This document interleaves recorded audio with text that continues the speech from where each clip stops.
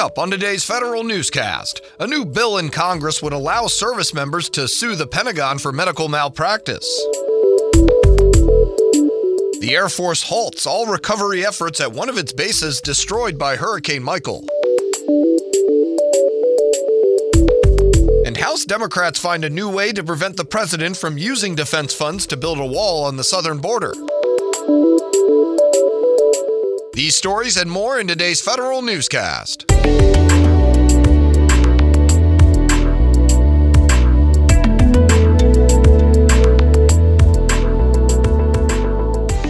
Welcome to today's episode of the Federal Newscast. I'm Eric White. A handful of members of Congress introduce a bill to allow military service members to sue the Defense Department for instances of medical malpractice unrelated to their military duties.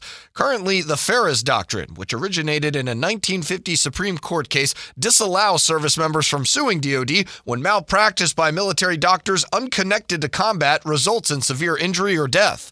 The new bill will create an exemption to the Federal Tort Claims Act, which will allow service members to sue the military in such cases. There's no more money for fixing up Tyndall Air Force Base in Florida unless Congress steps in.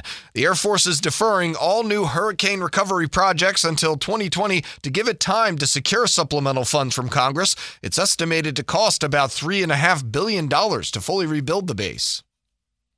House Democrats introduce a new mechanism to block the president from spending DoD funds on his proposed border wall. Federal News Network's Jared Serbu has details. The House Appropriations Subcommittee on Military Construction and Veterans Affairs is set to vote on its 2020 spending bill today. It includes a provision that would bar MilCon funds from any fiscal year from being spent on walls, barriers, or fences on the southern border. The White House plans to use up to $3.6 billion in MilCon money for the wall in 2019, and DoD's proposed budget for 2020 includes several billion more for that same purpose. Jared Serbu, Federal News Network.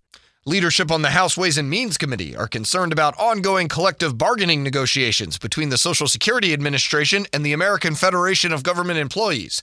Committee Chairman Richard Neal says SSA is pushing contract articles similar to the provisions of the President's May executive orders.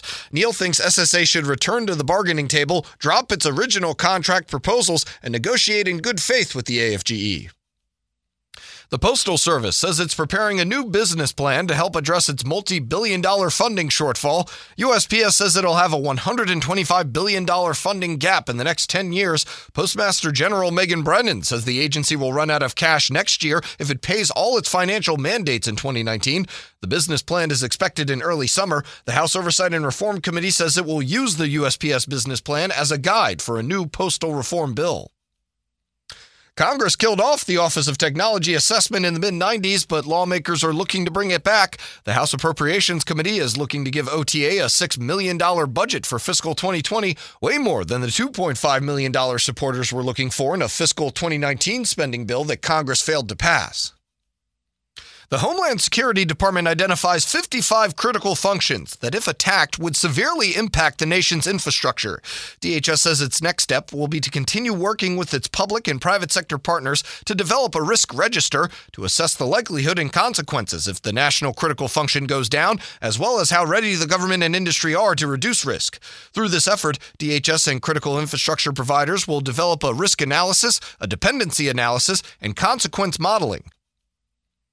DHS wants agencies to move even faster to repair system vulnerabilities. Federal News Network's Jason Miller has details. DHS is cutting the time agencies have to fix critical cyber vulnerabilities by half and requiring agencies to address high vulnerabilities in 30 days. The agency updated a 2015 binding operational directive earlier this week with new deadlines for vulnerabilities identified through DHS's cyber hygiene scanning. The 4-year-old policy required agencies to mitigate critical cyber problems in 30 days. This new one now gives agencies 15 days. The old policy didn't require agencies to mitigate high vulnerabilities in a specific amount of time. I'm Jason Miller. While the Census Bureau continues prepping for the 2020 population count, the Government Accountability Office wants it to step up its cybersecurity efforts. GAO says the Bureau has over 500 corrective actions from security assessments which still need to be addressed, about half of which are considered high risk or very high risk. GAO also recommends Census develop a formal process for tracking and implementing cybersecurity recommendations from the Homeland Security Department. You can find more information about these stories at federalnewsnetwork.com. Search Federal Newscast. Subscribe to the Federal Newscast on iTunes or Podcast One, and follow us on Twitter. Our handle is @Federal Newscast. I'm Eric White.